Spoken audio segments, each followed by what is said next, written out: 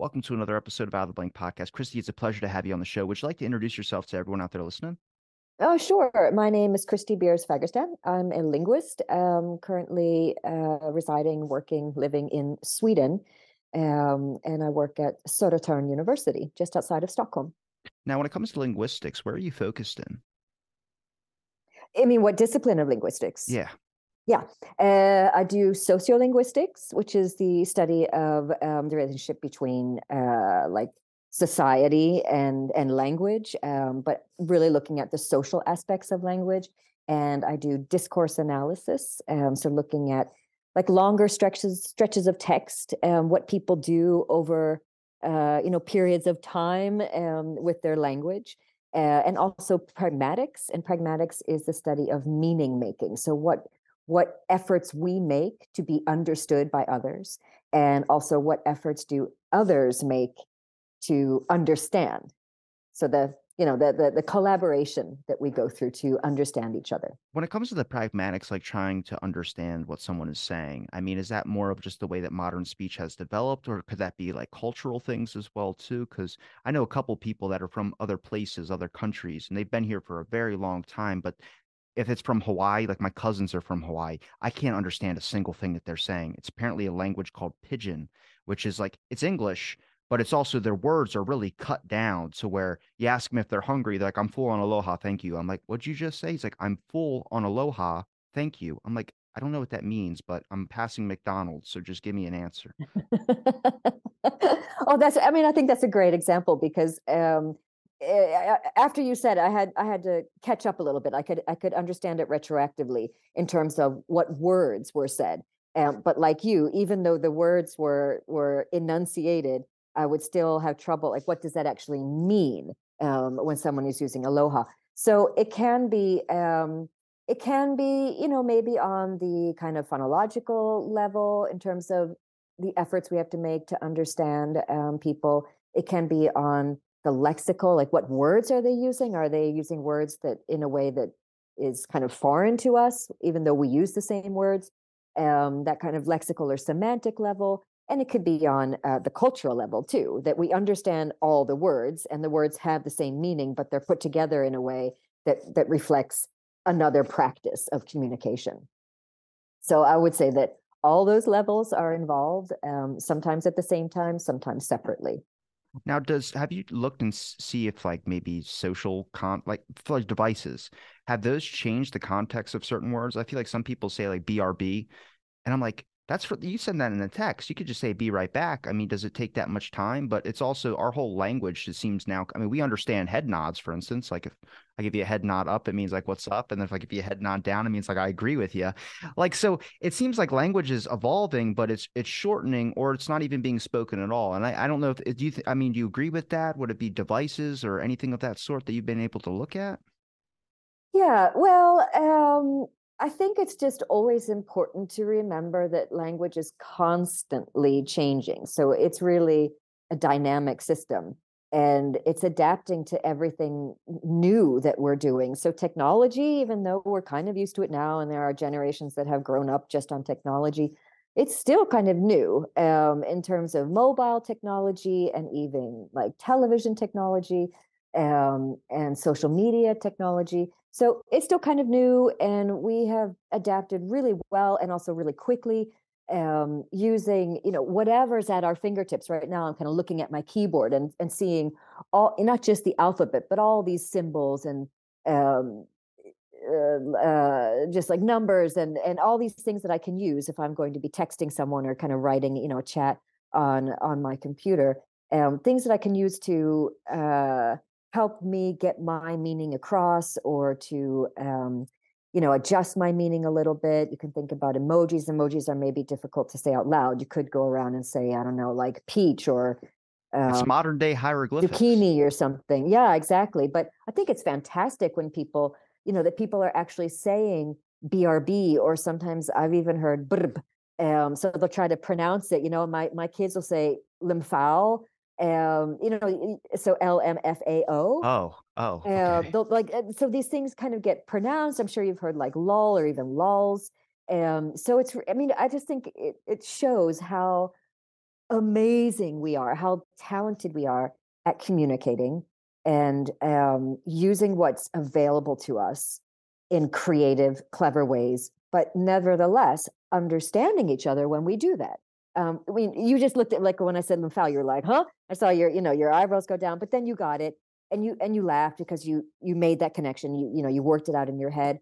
So that just shows that we are able to create and disseminate, and maybe people scratch their head like, what is that? And then they get it, and you just run with it, and it takes wing and spreads. Now, from your own personal experiences, are you able to, now that you study this at least, but when you look at people when they talk, are you analyzing a lot of their language? Like I was originally going to school for psychology, and now it seems like after I knew the DSM criteria and all this, I found myself analyzing every single person I would meet in the beginning. Not so much now because I'm actually more balanced human, but I would look at people when they would say something and I would be like, oh, this person probably like they probably might have just got a flat in their tire. I would give them a whole backstory that wasn't there, but I was trying to rationalize the actions of maybe someone being abrasive in a store, maybe someone being on a time crunch, like maybe they got a paper due or something like that. I mean, do you find yourself analyzing language now when someone's like, even when I'm talking on certain things, besides the accent that I have, but other certain things like I know language has to be linked in with intellect in some sense of the word. Mm. Well, first, I just want to say I think that's really fantastic that you found yourself, kind of inserting yourself into people's story worlds and trying to figure out what's going on with them, what's making them tick. So I think that you must understand that uh, it's difficult not to do that. Once your eyes are open to something, or your attention is drawn to something, you tend to see it everywhere. That phenomenon. I'm sure it's got a name, but I don't know. It's like owning a Jeep and then you see a Jeep And then, everywhere. yeah, yeah, for sure, for sure. And I think it comes with the territory. If you're interested in languages and you probably are drawn to linguistics, and the more you find out about how languages work, the more open you are to seeing examples of that, and then you see examples of things that maybe you can't quite put a finger on or name, and you need to find out more. So it's just really difficult to turn it off. I would like to think that it doesn't impede my communication so much, but I'm sure it does, because I find myself thinking, if someone's talking, and maybe you're talking and you just say something with in a particular way. We talked about your accent earlier, and maybe I'll start to think, oh, there's an example. There's a vowel sound that I haven't heard from him yet, and I'll go off on my in my own head, thinking about how you just sounded when you said something, and now it's 10 minutes later. You're still talking, and I've missed everything that you said. So it can be a hindrance when you're sort of thinking about language all the time and trying to communicate with people. But I think it also enriches conversations too, because you tend to be really attentive, and except when you get distracted, then you lose your attention. But otherwise, I feel like linguists are pretty good listeners, because we're just curious about how people say things, what they're trying to get across, and what strategies they have to do that. Have you noticed that sometimes, like, if I like, I notice if I say something, someone has to go like, "Did you mean it like this?" And I'm like, "What?" And maybe it's my ADHD that I tend to not overthink a whole lot of things. I kind of just let it flow out of my head because my brain's going like a million miles a minute. But not because I'm smart, just because ADHD. But I'm kind of like when I end up ranting about something, I'll say something and someone will stop at a little specific note and they'll grab and they'll be like, "Did you mean something like this?" And I'm like, "No, no, no, that's not what I meant at all." And then I don't know if it's like there's a clarification that I need to do where I need to back up. I would hate to bring it into a political example, but if you ever mention an example that happens to do with politics, you either if you like don't agree with that person, usually with Trump, you have to be like, I'm not a Trumper. Yeah, you have to do something like that. And I'm like, that's a weird like social, I wouldn't say social context, but it's a weird add in with language that I've started to notice where you have to clarify something by adding something else on top of it. And I don't know if there's any other distinctions or examples that you've come across, or if there's anything about language in general that gives meaning to, where someone either takes a piece of something, or if you have to preface something with something else just to make sure people don't assume that you're going to go down a certain direction. Does that make sense? I guess. I mean, I'm kind of thinking about like your example when you said I'm not a Trumper.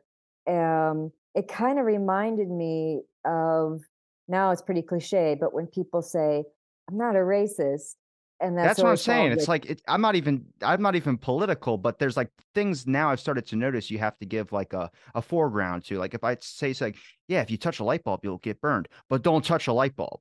We don't really do that with that. But there's like other things I've started to notice that people stop at the word. Like there's certain words that they hear it and immediately the end of the conversation of whatever is flowing that I'm saying has stopped because their brain is now attracted to the word that they heard that was like a yeah, pinch to their ear. yeah, right. I get it. But I wonder if that's not because, um, if we think about the kind of political or social climate now, um, there are these sort of, I mean, maybe they are just single words that can kind of, that are code for some things, and perhaps that's what trips people up. I don't know. Well, it's like liberals one. My buddy just said this to me the other day. He's like, it's if you say it, some people think it's like an offensive way of saying. I'm like, but I don't. I thought that was a way to identify. Like, there's things I just don't know. I mean, it's the political thing. We don't have to enter that discussion if you don't want to. But there is like weird words in our society that if you say something, it's immediately either a pinch to the ears, or you have to kind of clarify what you mean by it, or people can mistreat it as something wrong. And it's like I sometimes I just don't even think about it. It's like you have to overthink the overthink. I'm like, oh, I just want to say how I feel. And then people are like, no, no, no, you can't do that. Yeah, it's a minefield. In certain situations, I think it can be a minefield, and I think a lot of people are really overly aware of what other people are saying and what they're saying, and it can it can make for difficult conversation. Because I know I reached out, like I said, we're going to talk about swearing at some point, but I just got one thing before we head on to the swearing subject. Have you been able to find with language that you can base a person's intellect on language? Like if they use an overcomplicated amount of words that are like I could toss out boondoggle. Nobody's really going to know what that word is. But I know Yeah, what it means, but it makes it sound good for a conversation. I've noticed this with lawyers. They'll start tossing out a bunch of really not old school words, but very sophisticated words where I can understand what they're saying because I've read a dictionary, but they'll start saying a bunch of stuff in a short amount of time where it makes it sound like what they're saying is very intelligent, but it's really kind of might just be base level on some things. yeah.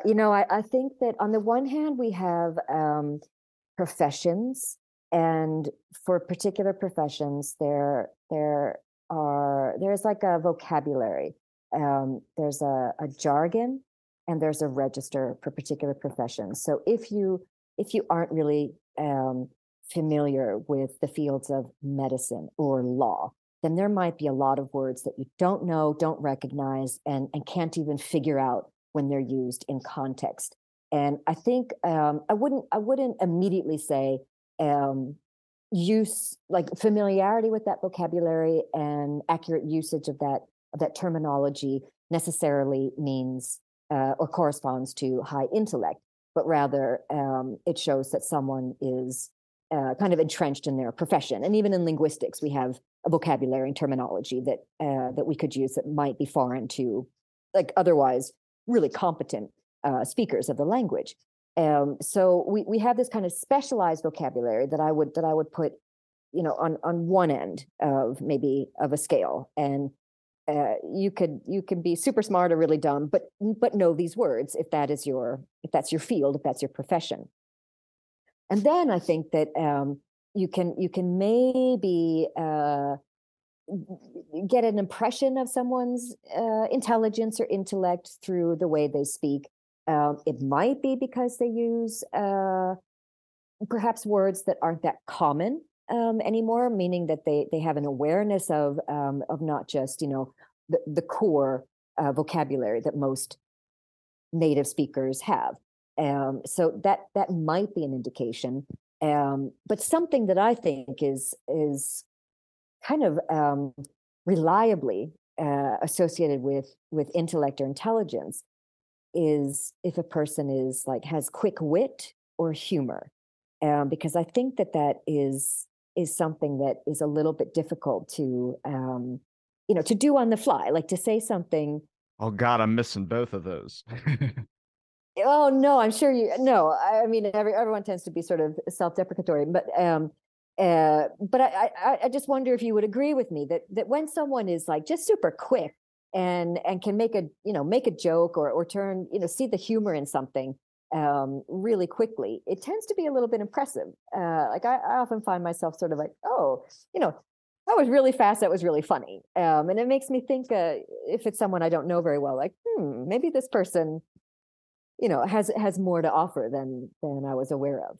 I looked at it as always got shamed for doing something like that. People would just call it disruptive and then kind of cast it out, which is I don't know if that's just because maybe it loses focus of what it might be interrupting as well too. I tend to do that a lot.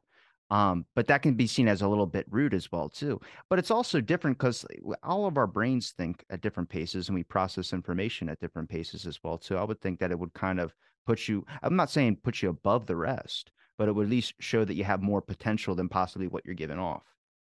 Yeah, and the fact that you say that you interrupt, that's something that we would expect. Like, if you want to be quick, if you want to capture this moment um, that has is sort of opened a door to a humorous comment, you got to say it. You got to just like act on that. Before the funny's gone. Yeah, yeah, but that's right. That's right. So hopefully your interruptions are appreciated when when they're for the sake of humor. Now, the reason I asked that question about intellect and language is because it's going to bring us right into swear words. But I've noticed that some of the smartest people I know happen to swear a lot, but people would consider that unprofessional, and people would consider that like that person's moronic or a bit of an idiot. And I'm like, I don't know. I've seen that guy be able to fix his car with a toothbrush. Like I'm just like that's a smart guy and whatever he's smart in. But there's a for me like language is especially when it comes to swear words. There's a big stigma in society about it, and I think I noticed it more when I actually probably noticed it less when I was a kid, but I've noticed it more now doing the podcast and stuff of that sort because I keep my show conversation. I let my guests curse if they want to curse and say different words and things of that sort. But also, you come with people that haven't experienced that in their life, and then it's pointed out to you that yes, this person might curse a lot, or there's persons using curse words or profound language. And you're like, well, I never saw that. And I would think with more modern society, the way we've developed, I see more movies that have curse words in it, which I was like, is this rated R? And like, no, it's PG-13. I'm like, what? This movie has said a couple of things where I'm like, I'm not even a parent, but as red flags start going up in my head, like, I'm not taking my nephew to this. Yeah. I wonder. I'm not up to date on what kind of developments there have been in standards for setting the ratings for movies, but I definitely also have observed that there is more swearing in movies without necessarily having like the rated R. But just to go back to what you said earlier, if we want to connect this like swearing with intelligence. If it's okay, I'd like to refer back to the podcast that you had with Tim J, who talked about this a little bit, because I'm in a little bit of disagreement with him. And I know he talked to you about a study that they had done where they collected a bunch of people and had them come up with as many swear words as they could, and then come up with as many words starting with particular letters, or come up with words in particular like categories. And what they found was that people who could come up with a lot of words for starting with particular letters or in particular categories also were able to come up with a lot of swear words. And the conclusion they drew was that there's a correlation between a good vocabulary and also knowing a lot of swear words. So that from that you can extrapolate that if you have a good vocabulary, you're an intelligent person. And so even intelligent people swear, or the swearing can be a sign of intelligence. So I don't want to misrepresent his study in any way. And it's not the case that everything is showing everything. So I appreciate the study, and I think that their methodology was sound in that they showed some relationship. But I do take offense to, or not offense, but I want to just point out that the studies that they ran, they did with um, college students of a liberal arts college who have pretty good grades to begin with to get into a college like that, and probably from a middle class background. So their vocabularies are going to be good. Just It didn't study didn't start off on the wrong foot, you're saying. um, well, I think that a complaint that I and other people have with a lot of swearing studies is that they're done by researchers at universities on people that they have closest to them at their fingertips, and that's college students. And They're already well educated. I mean, I agree with you 100%. Yeah. so I just don't think that those results apply to everybody. And and Tim even said himself that you can give a person a minute to come up with all the swear words they can, but you really need like 20 seconds, because there aren't that many. And then you just start making up new words with the words you already have. So it's not like there are people who are coming up with hundreds of swear words, and that's showing that they have this lexical prowess. Rather, these people have good vocabularies to begin with, and just like everyone else out there, they can also come up with swear words. So I just wish that the study could be done on other populations of people, so we can really see um, what's going on with this connection between vocabulary and swear words. And also, is vocabulary really what we want to depend on if we're going to claim some kind of like intelligence? I'm just not sure. I don't know if I'm convinced that you have to show um, you know more words than the top 10% of people, to show that you're intelligent. I think that you can have different kinds of intelligence, and I think different kinds of intelligence can correlate with swearing in different ways. So I realize I'm being vague, No, I but agree with you. It was I think that there's more to it. my question before about the intellect basis of that was because I do think there's a lot of people that know a lot of big words, and when they try and toss them out like sometimes I'm in an intellectual chess match I don't know I'm in until like I'm like at towards the end of it. And it's because like if I'm speaking to a lawyer, if I'm speaking to someone and I might say something like I said where someone picks something out of something I said and they immediately assume, okay, this person that might be on the left side or the right side, but now they're not on my side because I was saying this and they said that, but I'm hooked on that word, which surprisingly it happens a lot on this because like you'll come across a topic from the 70s or the 80s or something that happened a historical event. And if you have a slight disagreement, they'll stay on that disagreement part and not continue with the rest of the stuff you might agree with. Well, then that's the intellectual chess match. And they put an onslaught of like huge sophisticated words. And for me, I don't feel the need to ever break out. I've read the dictionary. It was a punishment I used to do for basically not doing my homework. My dad would sit me down and had me write 10 words and definitions onto a piece of paper from the dictionary. And I basically completed the dictionary. Do I remember all the words? No. I'm lucky if I remember most of my episodes that I do as well too.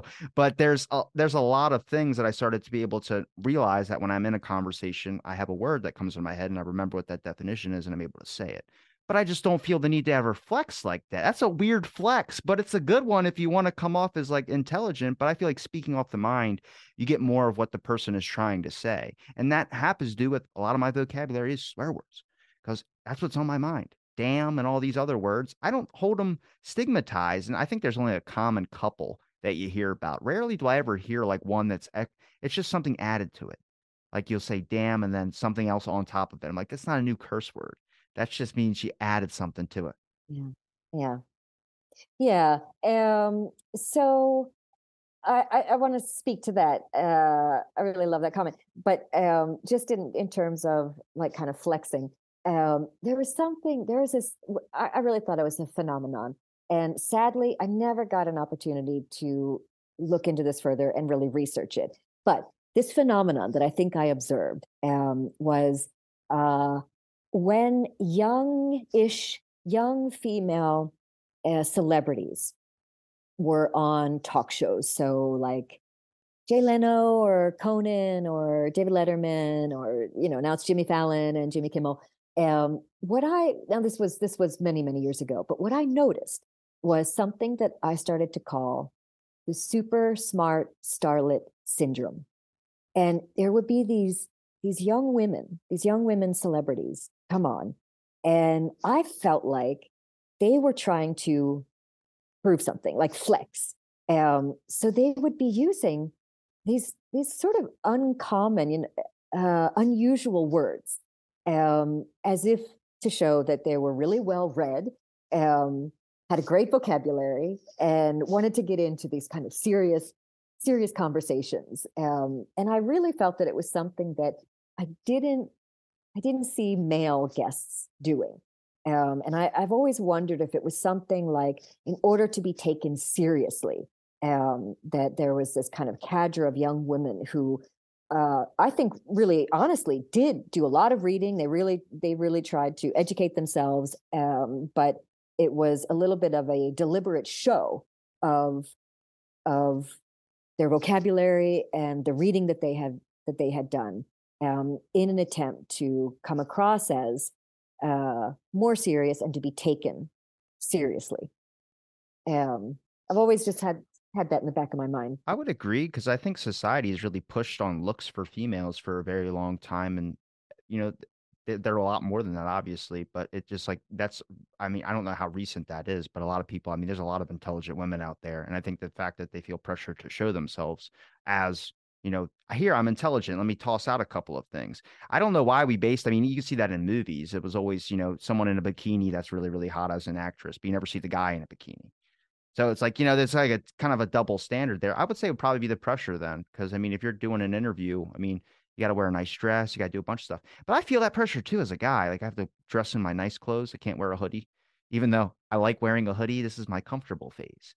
But that's the thing. I don't know. I mean, did you notice that on more than just like a couple talk shows? Have you looked at anything today to be able to find if there's. No, no, I haven't looked at it recently, but I do wonder if it isn't some kind of phenomenon, um, and I think that you're right. I think there still is this these different expectations on, for example, women celebrities, and especially when they go on these talk shows, they always look nice. And I've seen men celebrities who would come on wearing a hoodie or sneakers and jeans. So right there are two different norms and two different standards, for male and female guests.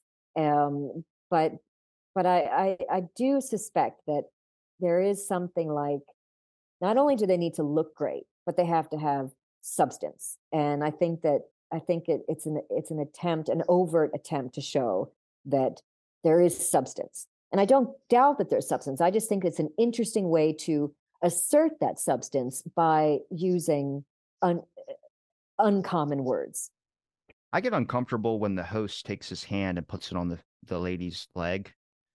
And I Ooh, don't ever see him of do that course. to a guy. But I noticed No, a lot of that. There was a recent video that was trending of David Letterman where he was sucking on a girl, Jennifer Aniston's hair. his hair. Yeah.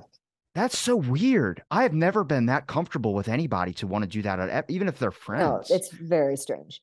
And for a while, now I don't even know if anyone remembers Jay Leno, but Jay Leno was on, and I was actually tracking. He never had a female guest that he didn't say, "You look great," or "You look at you." Every female guest he commented on the appearance, and rarely did that to men. I wonder what that. See that? Oh, I was about to say I was about to double standard myself because I was like, I always compliment when I see a girl with a new haircut, but then also at the same time, I also compliment a guy on their haircut as well too because it's just nice. It makes them feel good. But I think Jay Leno, he has more of that southern. I think that's more of a southern thing. I would say, compliment a woman if they're wearing a new dress or something like. But I don't like the whole like where they walk up and they meet the person and they kiss them on the Yeah. cheek. No, I have never done that in my entire life, and I never will. I think it's weird every time I see somebody do it, even if they're friends. That's just a strange thing to me. That's so I don't intimate to where I'm like, even if you're a host and you just met this person, why do we consider that like common courtesy or manners or something of that sort of that's whole wall of professionalism I have questions about. Mm. Yeah, but I think that's a highly stylized social context there with talk shows and the expectations and the norms. It's very different from real life, I think. Do you think like I mean some talk shows even I've heard a lot more cursing than I've heard, at least in the past, before they would bleep it out. But I mean, I think they still bleep it out, but you would actually hear a little bit more word drops, and even the guests can drop some words. But what about news? Do you think that we would accept news if they actually were using language as much as like independent? Maybe not as much as I do, but maybe language at all.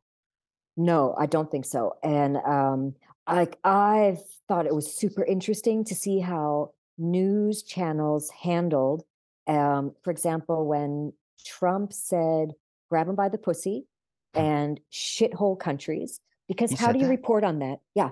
Holy How do you shit. report on that without repeating it?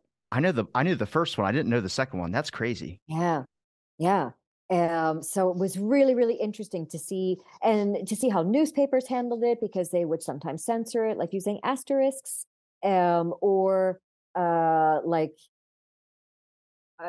news on television. They would kind of circumlocute a little bit, see if they can talk around it, and then people just ended up saying it because that's what he said.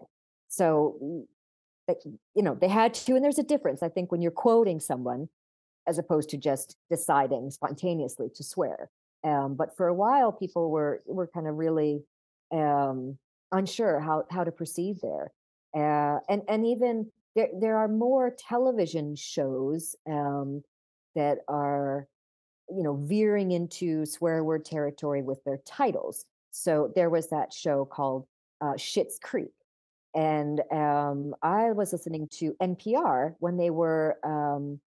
when the show first came out, and they were going to interview the writer, and on Fresh Air, like Terry Gross had to say, or maybe it was David Bianculi, I can't remember, but one of the hosts said that they couldn't say the name of the show on air.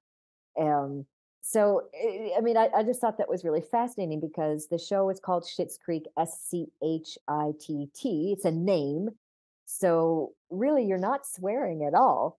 You're saying a word that happens to sound like another word, and just this idea that an audience cannot or doesn't want to make that distinction, I think is really telling about our continued anxiety with swear words. I'm like that with the word dick. Even if I have a friend that's like Richard, they want to be called Dick. I feel that is the rudest thing to say that to them, even though they said, call me Dick. I'm like, ain't gonna happen. I'll just say hi to you. I have a couple friends named Richard, and that's what they want to be called by. I will not call them that. I just can't. Even though they gave me the permission to do so, to me, it's just like that's what I would call when you're mad at someone, you call them that. You don't say it even if that's your nickname. To me, that just seems more offensive. And they understand, I think, at this point, because I'll just be like, I just call everybody man at this point. And it does get me in some trouble. I'll be like, if it's a lady, whoever, whatever they identify, I just say, hey man, all the time. My grandparents were hippies.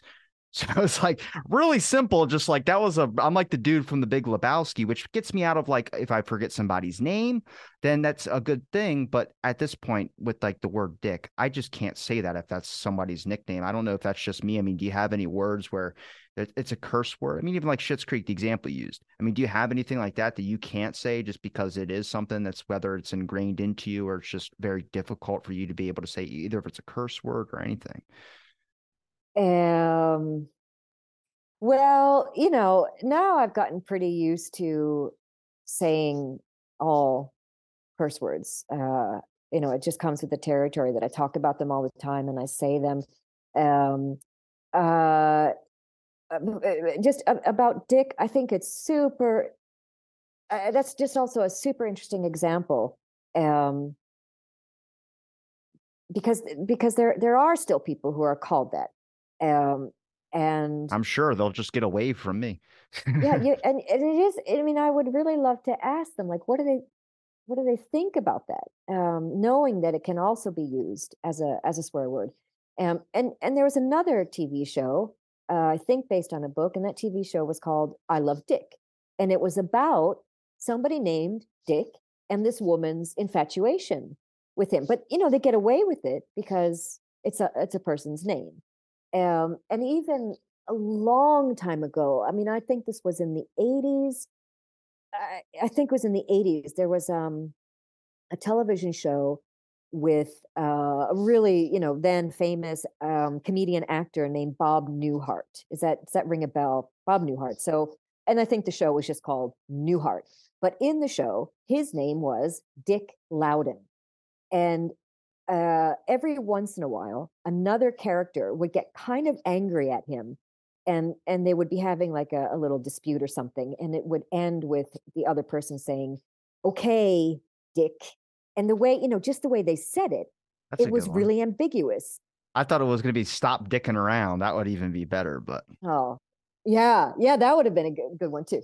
But it was just ambiguous enough, So if you were so inclined, you could see that it was somebody using his name as a swear word at the same time as his name.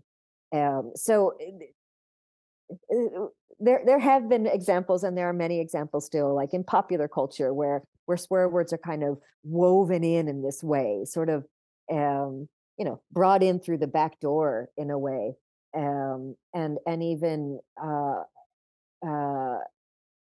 kind of blatantly, but still in a censored way, on the Good Place, where because there are people who apparently had landed in heaven, which they called the Good Place, and in the Good Place, because it's supposed to be heaven, you're not allowed to swear. So there were people who ended up in this good place who weren't supposed to be there. They were supposed to go to the bad place. So these people, you already know that they're going to be people who would like to swear because they're mistakenly in the good place, but they're unable to swear in the good place. So they were saying things like mother forking shirt balls.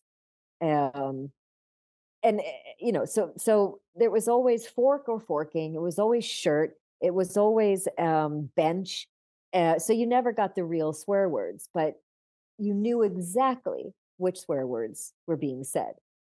So we've been playing with this ambiguity or with this very, very close replacement strategy to accomplish swearing in these contexts um, where you wouldn't expect swearing. Um, and as to your question about if there are words that I won't say, absolutely. It's a word that I don't consider a swear word. I consider it a slur, and it's the N word. And I think it's fascinating to look at the evolution of that word. It's just a fascinating story. But I really, I really, really like to see that it has, um, it. I don't know really know what verb I was thinking, but um, I haven't heard anyone say that word outside of movies or popular culture, and I don't know how long. Um, Aside from people who are allowed to, if we think that that word has been reappropriated, and I just think it's incredible. I think it's really, um, it's incredible to see how aware people are and how willing a lot of people are to adjust their speech, um, and their language practices to do the right thing. To be aware of how times have changed and are changing, and to make these efforts to not offend, and even to let words that are painful and hurtful just leave their vocabulary. I think that's also, even we talked earlier about the way that we're creative and clever with language, we come up with things, but I think it's also good for us to point out that we're also ready to let things go. If we see that words have done nothing but harm, we should let them go. And so I'm happy to see that people are letting that word go. At the same time, other people are reappropriating that word in a way that they want to, and I think that that's really fantastic to see that, to see people take power over language that has previously taken power over them. That's an incredible thing to do, that we can reappropriate and take the power from language that has previously been used in harmful, hateful ways. So we're coming up with new things. We're letting things go. We're seeing the relationship between society and language, and we're adapting according to that. Now, not everyone does that, and that's where we get tension, right? But we see these changes happening, and language is constantly changing. It's constantly ready for us to, uh, wield it in a way that makes space for people, and allows us to see where language has been used as a weapon and to de-weaponize ourselves. I agree with you on that word. I don't consider it a swear word. I consider it a slur, which is why I don't say it. I told you I can't even say Arnold's last name because it includes it in there. But I had a guest, same subject about swearing, and this isn't Timothy J. This is someone completely different. This was just like last week. Said the N word like 6 times. I was like, bro, I got to edit those out. I was like, whether it's just what, and the thing he was using of was references in books and things of this sort. And it wasn't any way in hateful language. It was just speaking about the language and the development of how the society has gone. Very academic principle wise. I go, I just don't like it that much to where I don't see the need to even include it in there. You know what I mean? And then I mean, that could be considered hate policy as well, too, if you want to go by guidelines on things. But and for me, it was even when he said it, you just see my eyes kind of go like, okay, look, here's a story for you. So I convinced my parents when I was a kid in fifth grade at the dinner table. I remember this like it was just yesterday. I said, look, all these kids at school could curse, and I'm saying mother effer, and I'm saying all this. Can I have the ability to curse? And my parents looked at each other and they looked at me and they said, everything but the N word. Can't say that word. And that's where the ingrain of never saying that word came from, to where the point where I will not say it now. I don't get comfortable even talking about it. But the other words, damn, I mean, which dam? Is the Hoover Dam? Is it any of those? So there's these words that have like you could like it's like dick. It's a name or it's something against somebody or you're calling somebody and it's like hateful speech. But then there's damn and it's either the damn or that's why I don't consider it a curse word. I don't consider damn a curse word. I mean, do you think that will eventually evolve out of using curse words at all? I mean, do you think that we should just normalize it to saying it all? Or do you think it would just be better just to never like make sure that curse words were off the table, swearing is off the table, and then we just because we will evolve as a society not to use curse words if it's like a punishment thing. But also if we normalize it, we don't give it any power. And to me, I damn is just something I'll stub my toe. I'll say it as much as I want because I don't consider it a curse word.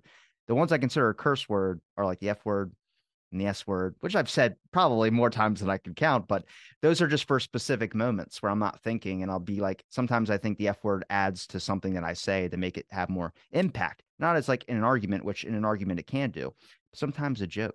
Like when you say, I don't give a, and then you drop it. To me, it's just like that fits and flows very nicely. But then, like, shit. I mean, are we talking about the act of going to take a, which is like, that's not as bad. That's not cursing. But then if you say something like you're a shithead, that's that's where I would throw it into the swear category. Yeah. Yeah. And I think that's interesting too, because we who research swear words aren't always all in agreement. And some people think that if you are using, for example, shit to actually mean excrement, that then it has that denotative meaning and it ceases to be a swear word. But for me, it still is a swear word, even though you've given me two very different examples. I think both of them are swear word because you could have chosen to use another word. I don't But know. you did Poop ain't use, right. It don't sound yeah, better with poop. exactly, right. But you did say shit, and we do associate shit with shit, the swear word. Um, and if someone were just walking by you and they heard you say that word only, they would be like, "Oh, that's a swear word." So our first instinct is to think of it as a swear word. I get it. I'm sorry. I just thought of Billy Madison where he lit the dog poop on the. You ever see Billy Madison with Adam Sandler? No, but I know of the film. What did he do? I don't want to say it, but because if it's just an example of the movie, but he lit dog poop in a bag on the the dog on the front doorstep. I'm sorry, I'm cracking up. I don't think I can contain myself on this.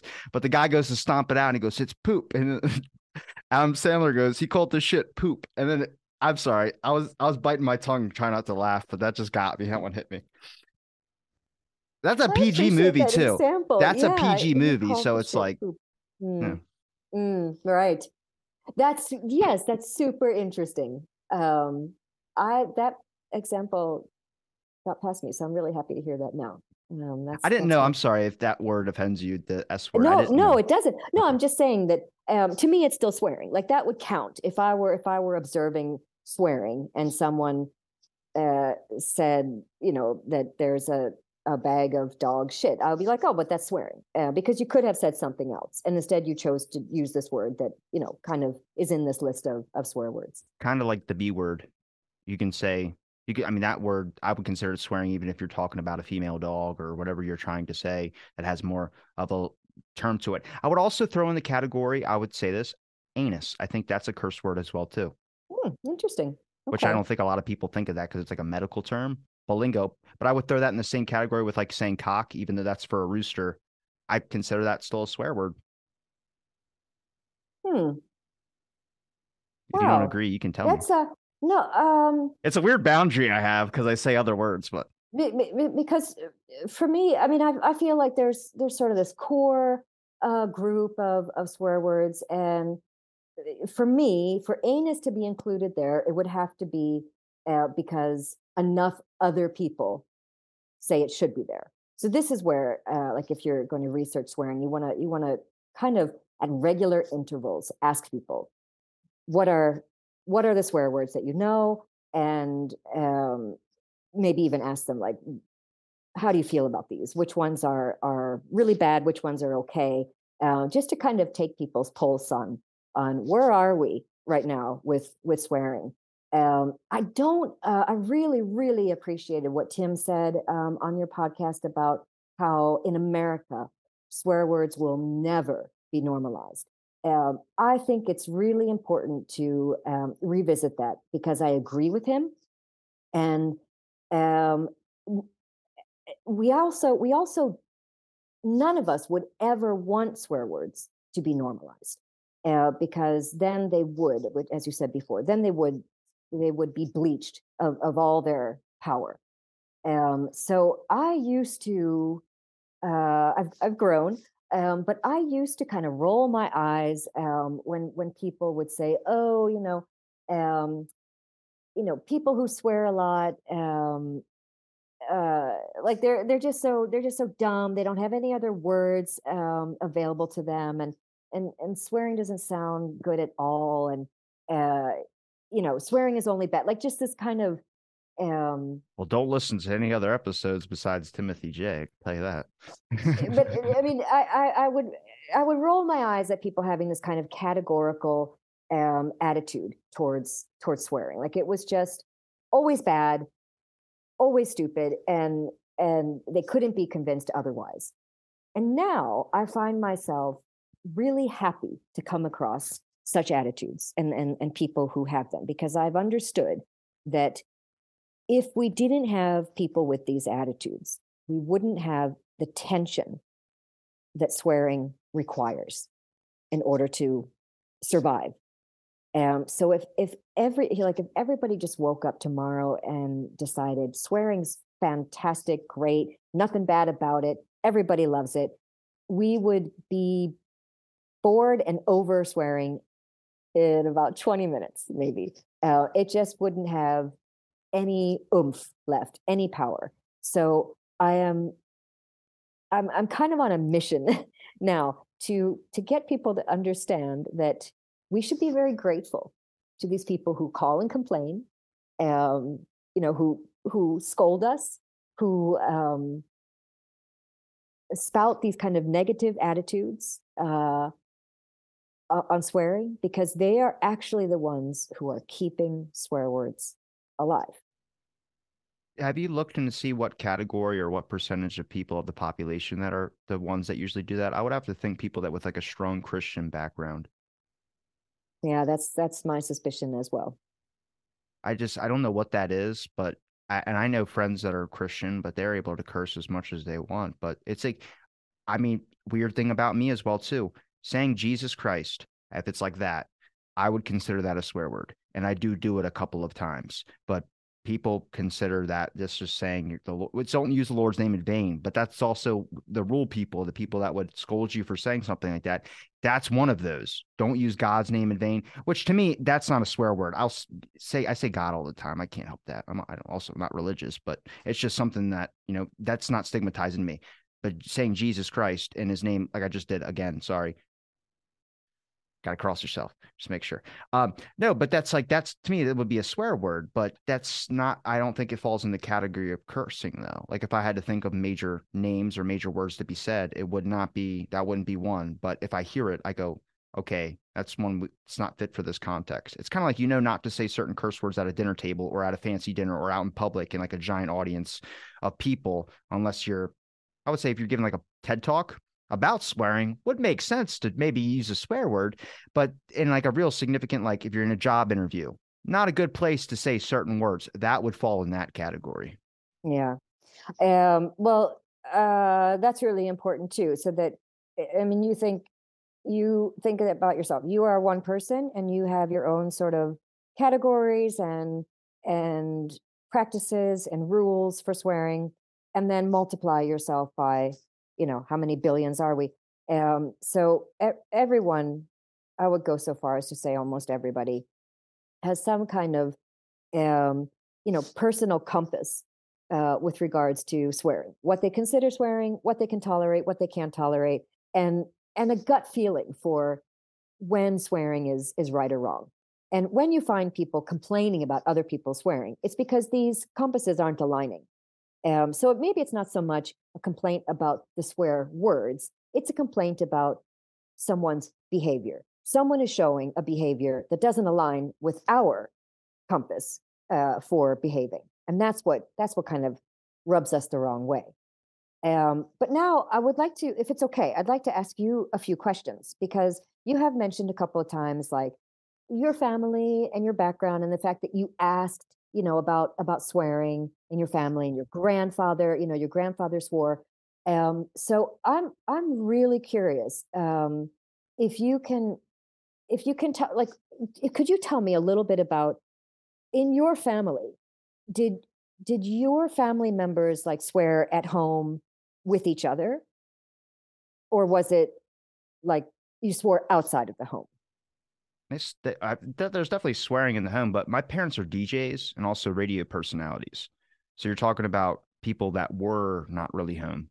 So 2, 3 hours maybe to get a nap in, and then out back to the nightlife of DJing till 1 a.m. and then going to radio at like 5 a.m.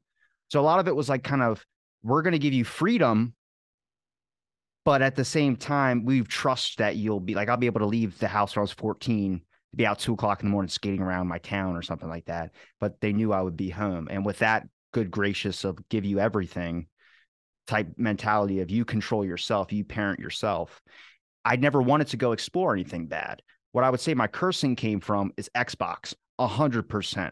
The amount of people you interact on there's people that are 20 years old talking to a 12-year-old, and there's no that just opened up my generation. A lot of my friends all have the same guidelines when it comes to cursing, because we did that stuff when we were playing Xbox, and that, talking about somebody's mom, all that type of stuff.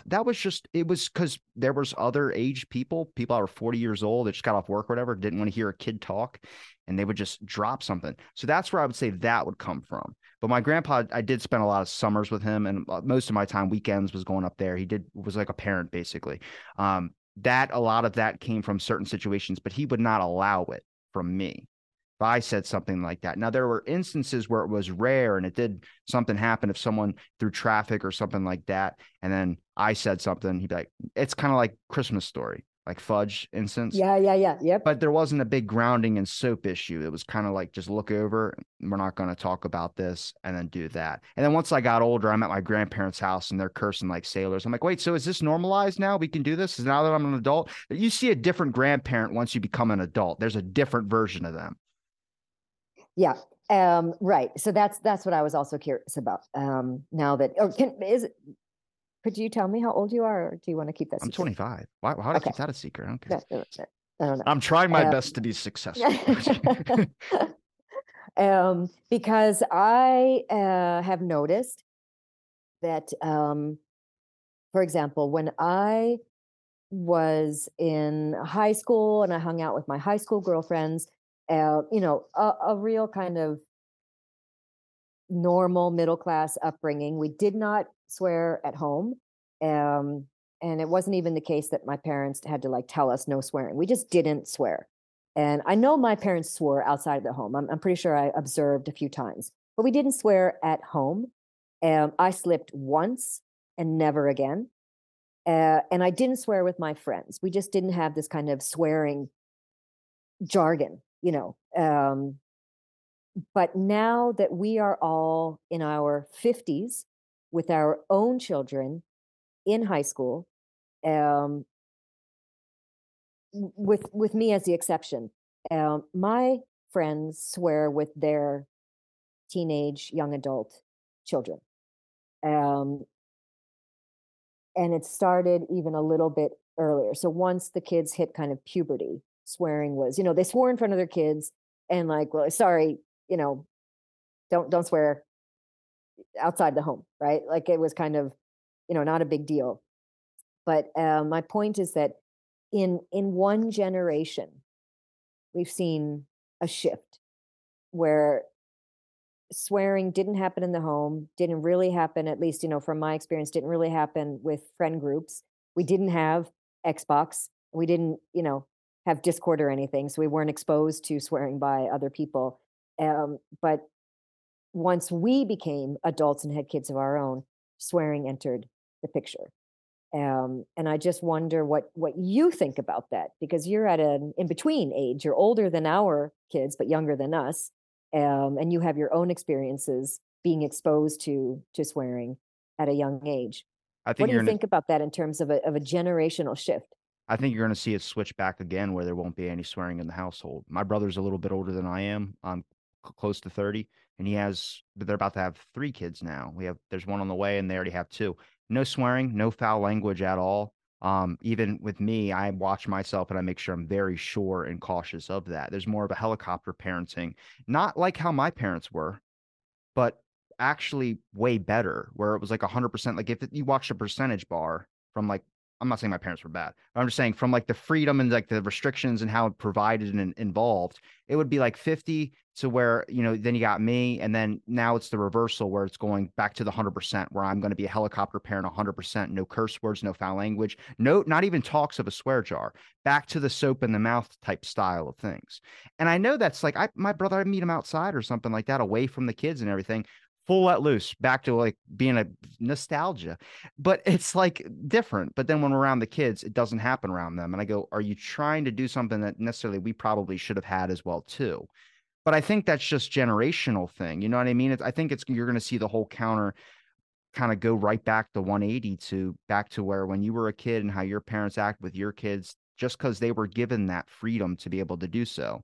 Surprisingly, if you give your kids a lot of freedom, hopefully they make the best decisions with it. I mean, my parents really bet the lottery on that I would make the best decisions with it, but I did. But also, I have no crazy personality traits besides like my actual personality being a little bit hectic and trying to be a comedy person some of the time. This is how I act. But when it comes to like doing I had all my friends from high school that had really strict backgrounds. The reason one of this podcast started in the first place was over a failed suicide attempt. That's my buddy calls me at the not me. My buddy calls me at the middle of the night at like 3 a.m. And I hadn't talked to this guy since high school, and I gave him my phone number, and he's on top of his roof drunk. So, we start talking. He finds out he was adopted. He didn't know his whole life. And his parents controlled everything. You're going to college. You're doing this. You're doing that. You're doing that. And he didn't want to do it. He felt like his whole life was controlled for him. We ended up talking about it on a podcast and having a really good discussion about it in the beginning. But I noticed that it's the restriction aspect. When you're too restrictive, then they're just going to break out and do it anyway. It's suppression. You can't suppress. You got to let people kind of evolve as themselves. And I think most people are consciously, I mean, this is a good skill to have, but awareness of certain things. I'm at fault for not being 100% aware most of the time as well, either. But there's a lot of things I started to pick up as a kid, and then you kind of just start noticing more of what the context was, what the situation is. And I'm pretty sure I probably won't let my kids curse. I probably won't do it myself either. I'm trying to stop it now, but at this point, it's been going on for 20 something years or whatever. So I find that it just slips out at certain times. But also, I think it's the punishment aspect. I don't agree with the punishing someone for cursing. I think you can do a better way of teaching and making that, not really a lesson, but just like, hey, we don't do that. Just commonly speak to me and tell me we don't do that here. I'm like, okay. And then it's over. And we don't even have to make it awkward, just gloss over it. First time I ever cursed on my buddy's house was like that. His dad was like, hey, we don't do that here. I'm like, you got it. Yeah. Ain't gonna Yeah. happen. Trust me. And then I turn above 18 and I go over and they're like, what's up, fucker? I'm like, geez, dude, what is that? Oh, my whole childhood was Yeah. different. Yeah. But that's also something that's so fantastic about swearing is that that we need language to distinguish ourselves, and we need language to help us transition in all these different life stages. So young, I think a lot of people would agree, like very, very young children don't need to learn swear words. They do, they do. You can't stop it. They do learn swear words, but they don't need to be constantly exposed to swear words. Um, because children have their own kind of language. But as children transition to, let's say, preteen and then teen, young adolescents, they need to have some kind of language that can be their own. They need to start testing, like, okay, what's it like to be an adult? What's it like to talk like an adult? They test out swearing. If an adult says to them, hey, you shouldn't be swearing, then they realize, okay, we got to keep it secret, from the adults. So they have swearing and swear words as the language that they use amongst each other. They know that they're not babies anymore. They're not kids, but they're not adults. So swearing lets them kind of feel out that transitional period.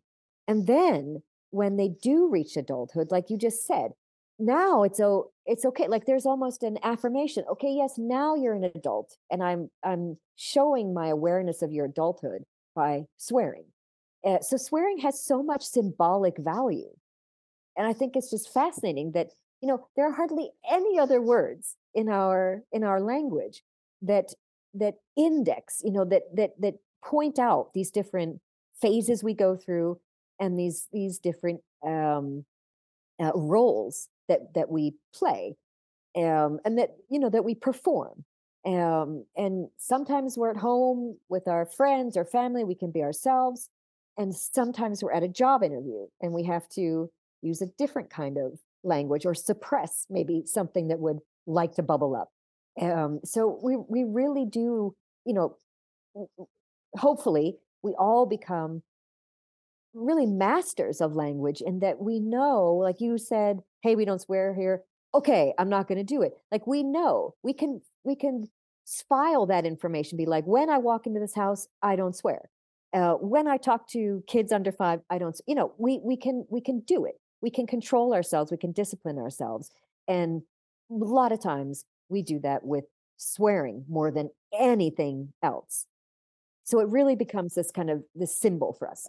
I think yes and no, only because when you're in a conversation with someone and there happens to be a kid around, sometimes you're so involved in the conversation, you forget the kid. And then you say a curse word, and then you look and go, oh, and then you say another curse word and cover your mouth.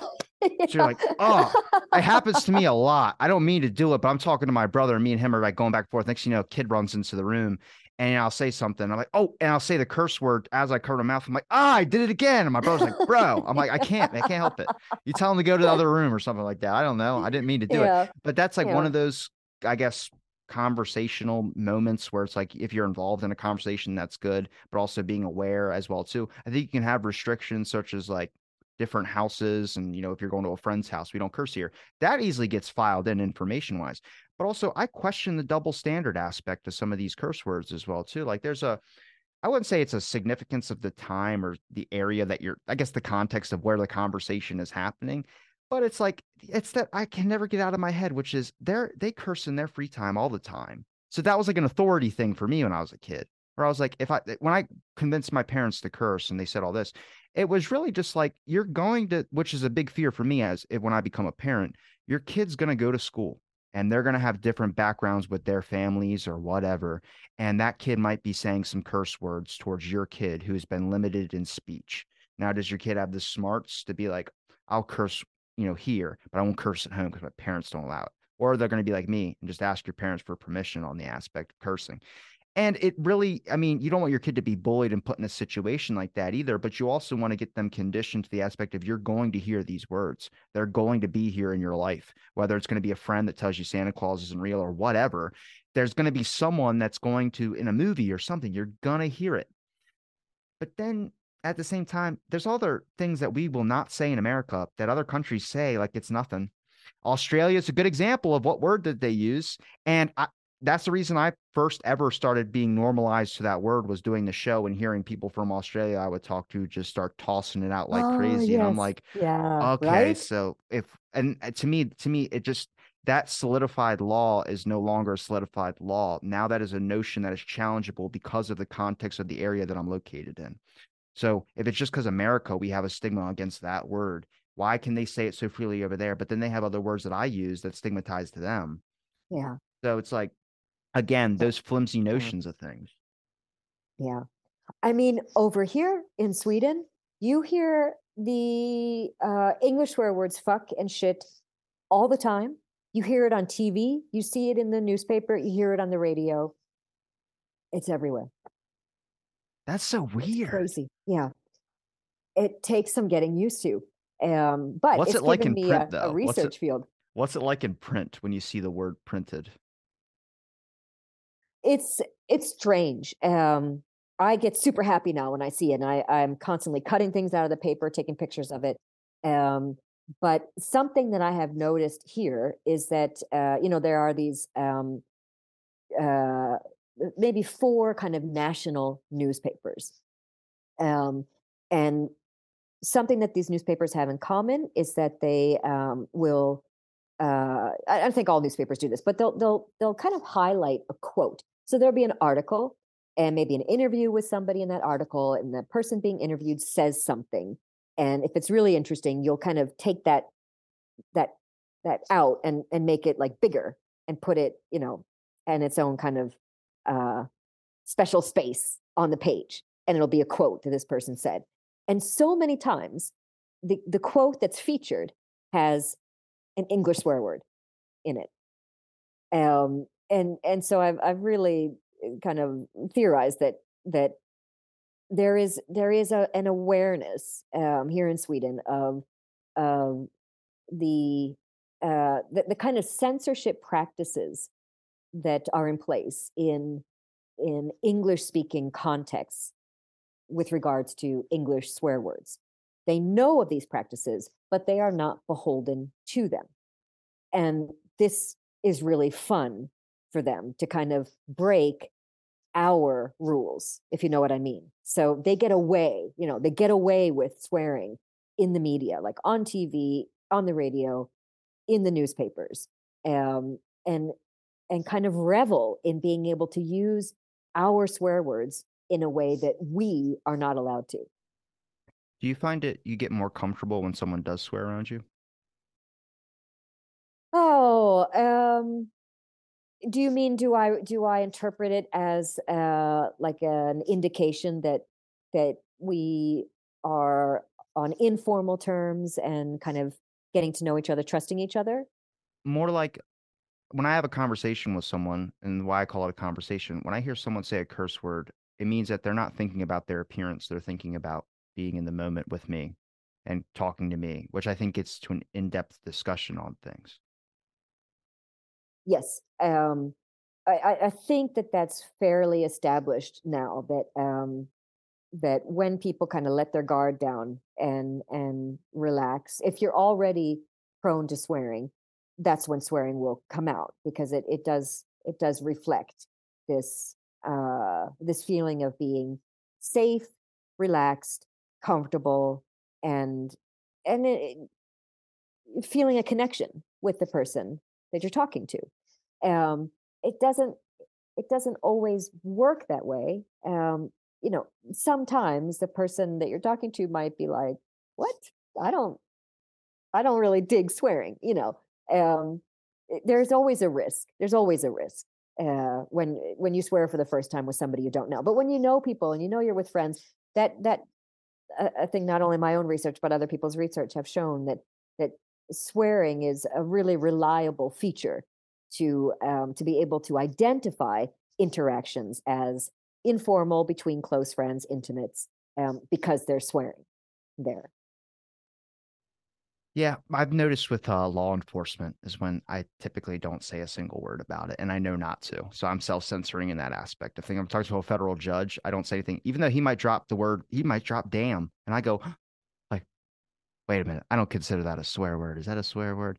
And then afterwards, we'll have a Yeah. full discussion where it's like, nope, no holds barred type thing. I'm like, oh, this is awesome. So you're just like a normal guy, but it's that federalness or that government aspect of things where I just go, I know you guys can't really do that, whether it's going to be put out on air because you do have a job for anything with academics. But then I've heard academics say whatever you want. I'm like, yes, this is what I want. Academic freedom. Be yourself, please. I always hate it when someone goes, my tweets don't or do not count of tweets of my employer. They're my own thoughts. And I'm like, I hope they are. I really do hope that they are because I just want to know who you are. I don't think, but I guess because people could see something like, oh, do you represent your university? I'm like, no, no, no. We got to let people identify as themselves. Like that's the biggest thing. And I get it. Like, hey, add more credits to your resume. That's fine. But also, it's you that I want. It's the person I want to talk to. You know what I mean? And I don't know. That's maybe it's a lost start, but I don't usually see that a whole lot. Usually, everything is like, what's your advertiser or what's your university or what's this and what's that? I'm like, man, I was like, it's probably to let people introduce themselves and people go, oh, that's kind of, that can be considered as rude, sure. But I just go, no, because nobody knows you better than yourself. And then once I say that, people go, that makes a lot more sense. It's just like, well, I don't like the whole interviewing. Well, not interviewing, but when you start off something, I could have said it's Kristy from blah, blah, blah, blah, and I could have said a bunch of things. But you know you better than you. If you want to explain your job title, that's fine. But also, I just would like to let you introduce yourself, and then bam, we go into something. Yeah.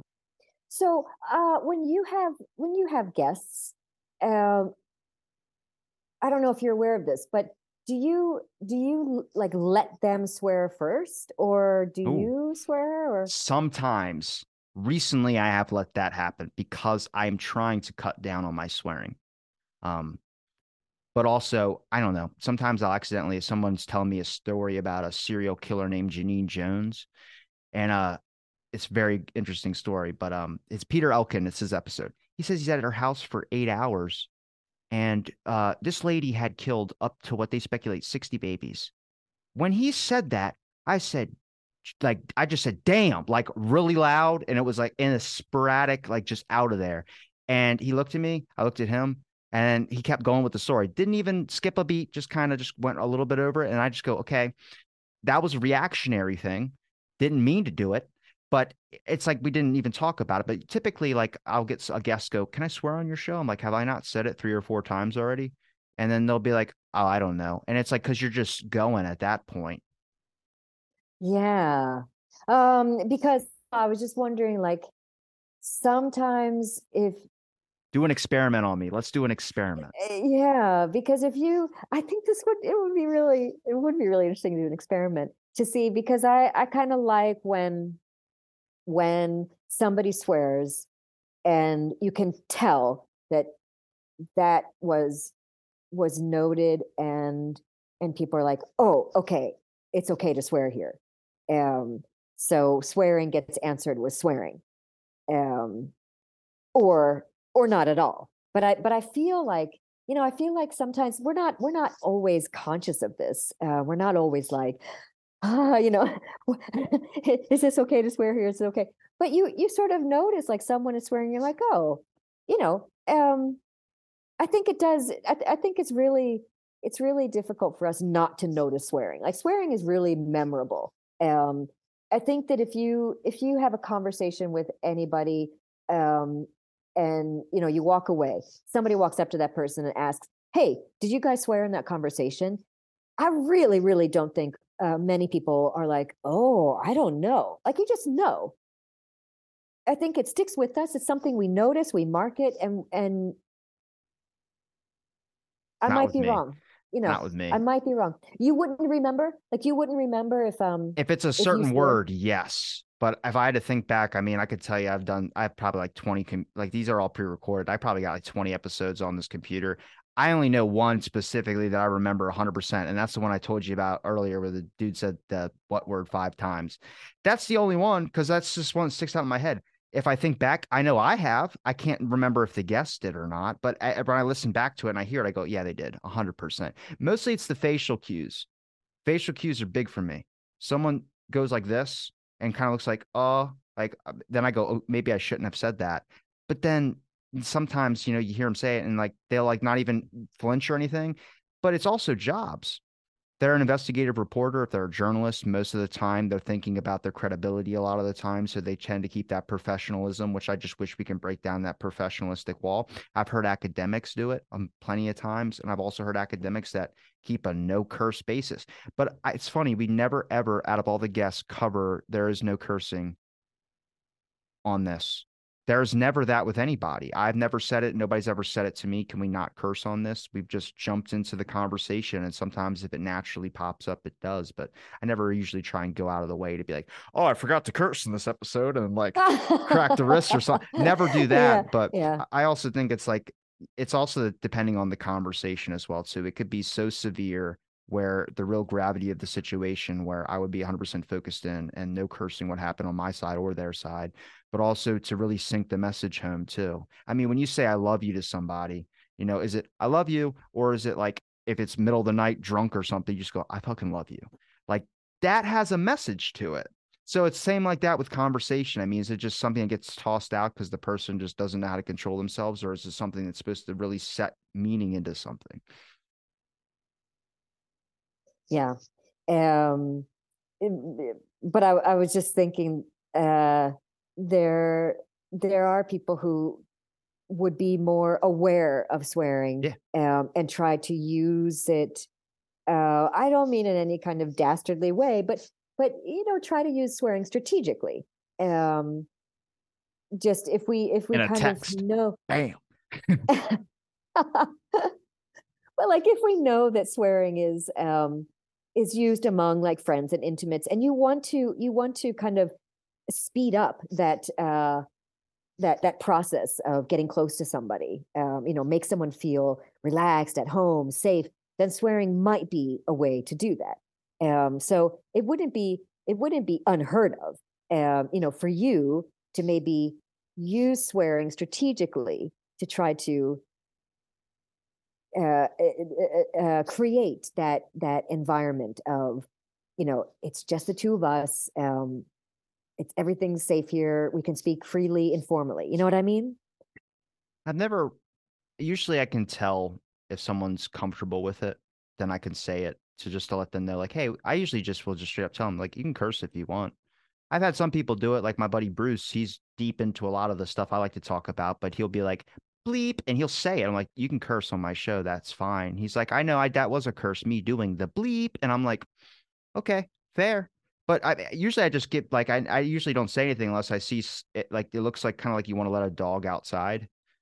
And it's kind of like, I want to say this because I think it would really help. And I'm like, you can if you want. And I can kind of just sense that out of somebody. But that's also because I've been doing a lot of conversations where you can kind of pick up the gravity of the room. Yeah, yeah, yeah, yeah. Sure. Absolutely. I think that, subject matter has a lot to do with it. Um, but also, this format, this podcast, like to me, it's kind of a formal. I mean, I know we're conversing, we're being informed with each other, but it's still like you're sitting there and I'm sitting here, and you have your nice professional microphone, um, and we have a topic. We have swearing as this topic, and you approached me in my sort of professional role. So there are some aspects of this communicative context that make it a little bit formal. So it is kind of like, we're speaking freely, but it's still somewhat of a there's still some formality there. So I imagine that people are a little bit unsure, where do they stand? I'm sure 100%. I mean, I can't tell exactly what every guest is thinking. Probably can't predict it either. But my whole purpose is like, if that little recording button in the top, when that goes away, when you stop noticing that, that's when I know that I did something right. You know what I mean? Like, that means someone's there with you. They're in the conversation. I've had conversations that just end up going into something completely different. I mean, we did that in this as well, too. We touched upon a few things. There is a formality to it because, this is a podcast type deal, but it's also not easy to get people out of that situation. where as long as you can just be yourself as well too. But I mean, that's asking a lot, just especially in one first meeting as well too, because there's a lot of things people worry about, whether it's what's going to look like or whether it's going to be this or that. And I wish we didn't put that much pressure on people, because I feel like that's why a lot of people end up, really getting, I would call aggression issues as well too. I think when people are suppressed on certain things, they end up getting, when they get mad at something, it's so quicker because they just can't express themselves. Like swearing and stress. I think it's a stress reliever, 100%. If I stub a toe and I say, usually it's a curse word that comes out, but it's never anything super aggressive, just stuff that I would consider very fringe, like damn is one. But it's something like that. But to me, I'm already not mad at whatever I just did that stubbed my toe. So I think that's a lot of that too. Yeah. It's fantastic to have these words that can help us release that. Um, and really, I mean, it could be any word. You can train yourself to use any word. I think it takes some training, but you can do any word. What's really interesting is that in some like work situations, this has been observed where it's very stressful. Um, that employees will swear a lot, and it's a good idea to let the employees swear. They need to be able to release that stress. What people have observed, however, is that when the stress gets to a certain point, when it's just incredibly stressful, all the swearing stops. People get so intense that they can't even swear. Like it becomes almost quiet except for any kind of instructions that you might need. So the swearing means it's manageable. We're managing it. We're managing it by swearing. It's stressful, but we're managing it. As soon as people stop swearing, that's when it's trouble. I would add a caveat, and the caveat would be the kitchen. That's where Oh, 100%. I've been called many names. Just I worked in a hotel for a little while, but walking into the kitchen, oh my goodness, the list of things. Just because I'm walking in the way, it's lunch. Are you? And just gone at me. I'm like, well, I will see that guy in 1 hour from now, and he will be 100% nice to me, giving me a plate of food, and be very, very like, I'm sorry about it. He don't want even, sometimes they won't even think about it. It's just bam, but it's a whole different personality comes out. But I would consider that's the place you really do got to curse, because that's in a sweat place. I mean, let's talk about 100-degree day. It's like 150 in the kitchen. You cut your hand, you do anything, you're screaming at each other. Nobody's taking offense to it.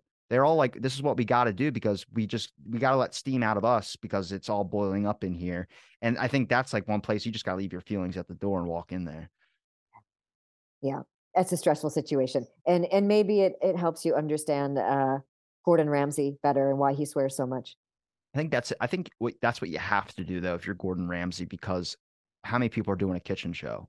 How many people are doing a show like that? But I think he sticks out because of the whole, he is a UK personality, but also he has that cursing, bloody hell, and all that whole thing has helped him stick out. It's like what's his super stuff Bobby Flay and his flame shirt. You got to have something that sticks you out from the pack. Yeah. Yeah. I've actually done some research on a YouTuber called PewDiePie. Do you know who that is? Oh yeah, he stepped away for a long time. Yeah, he went down a strange path. But in the beginning, when he was doing these like Let's Play and horror, he was doing a lot of horror games. He was swearing a lot. And I was really, really interested in the kind of swearing that he was doing and how people were receiving that swearing, if there were any sort of complaints about that. But also, since he's a Swede, so he was a non-native speaker swearing a lot in English, and just what people thought of that. But it seemed to be like he has claimed before that he learned English basically is kind of like your Xbox thing. He learned basic English basically playing video games, and picked up a lot of swearing there. But his swearing seemed to be really stress induced, because these games that he was playing were either incredibly frustrating, like unwinnable, or they were just really like scary, stressful horror games. Slender Man. Plenty of Slender Man videos Yeah, of PewDiePie where he's scream. I mean, that scares me too. I don't ever curse. I'll scream straight up. I just jump scares get me. But he used to be the top person on YouTube that was getting paid the most with the most amount of subscribers, and then he took a break away, and then came back now.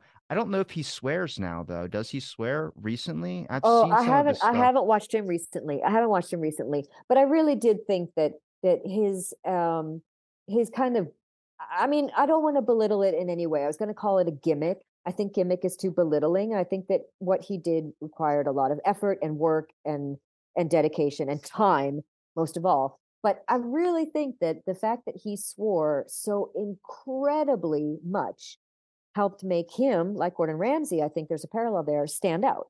That was kind of his thing. Now, I don't mean that other people don't swear. People are swearing all the time, and people are swearing on YouTube. But I really think that the way he did it, and he was also kind of, goofy and funny, but he really swore so much that people were noticing it and kind of drawn to him as this kind of non-native speaker. I don't know if everybody was aware of that, but his way of playing these games and swearing like repeatedly was really his little niche there.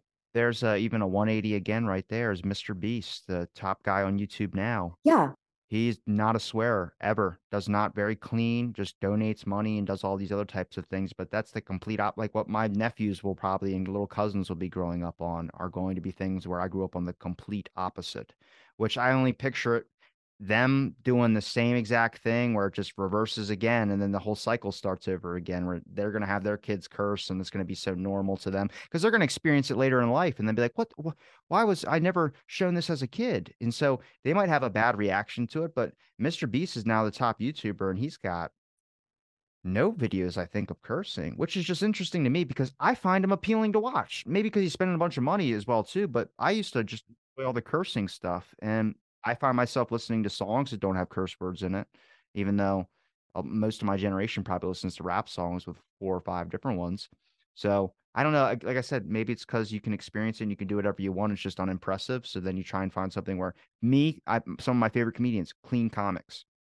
I think that's fantastic. I love this perspective. I'm super intrigued by this. And I wonder if you're not right, that this pendulum is swinging back again, that, we've overindulged.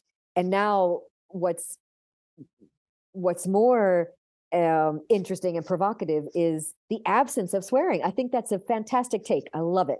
I have my favorite comedian on here, Steve Simone. He's it's a clean comic. I have dirty comic like that I like to listen to as well too. They're friends of mine, but him doing that, I just go, it's so impossible for me to try and do that. The fact that you can find humor in jokes and not put a swear word in is impressive. And also for him, some of his are favorite dirty comics because the hardest thing for him to do is try and swear in his comedy.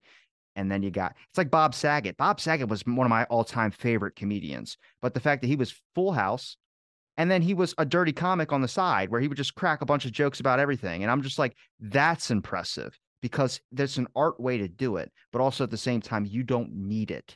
And a lot of people just haven't really experienced a way anything different. And that for me, like would be impossible, but I could probably learn it. It would just take a lot of time. But yeah, I don't know. Okay. Is it Steven Simone? Is that what you said? Steve Simone, yeah. Steve Simone. Okay. I'm going If to you look look. back at his episode, just to be fair, it was during the pandemic when everything's locked down. So it was the first time I ever shaved my head, and it just happened to be the same time I got video. So Oh, I don't okay. look as good. But yeah, I gave up halfway shaving it. And then I was sitting on my buddy's couch, and his mom's like, "You gotta finish that, dude. You gotta do something with that. You look ridiculous." I was like, "There's no haircut places open."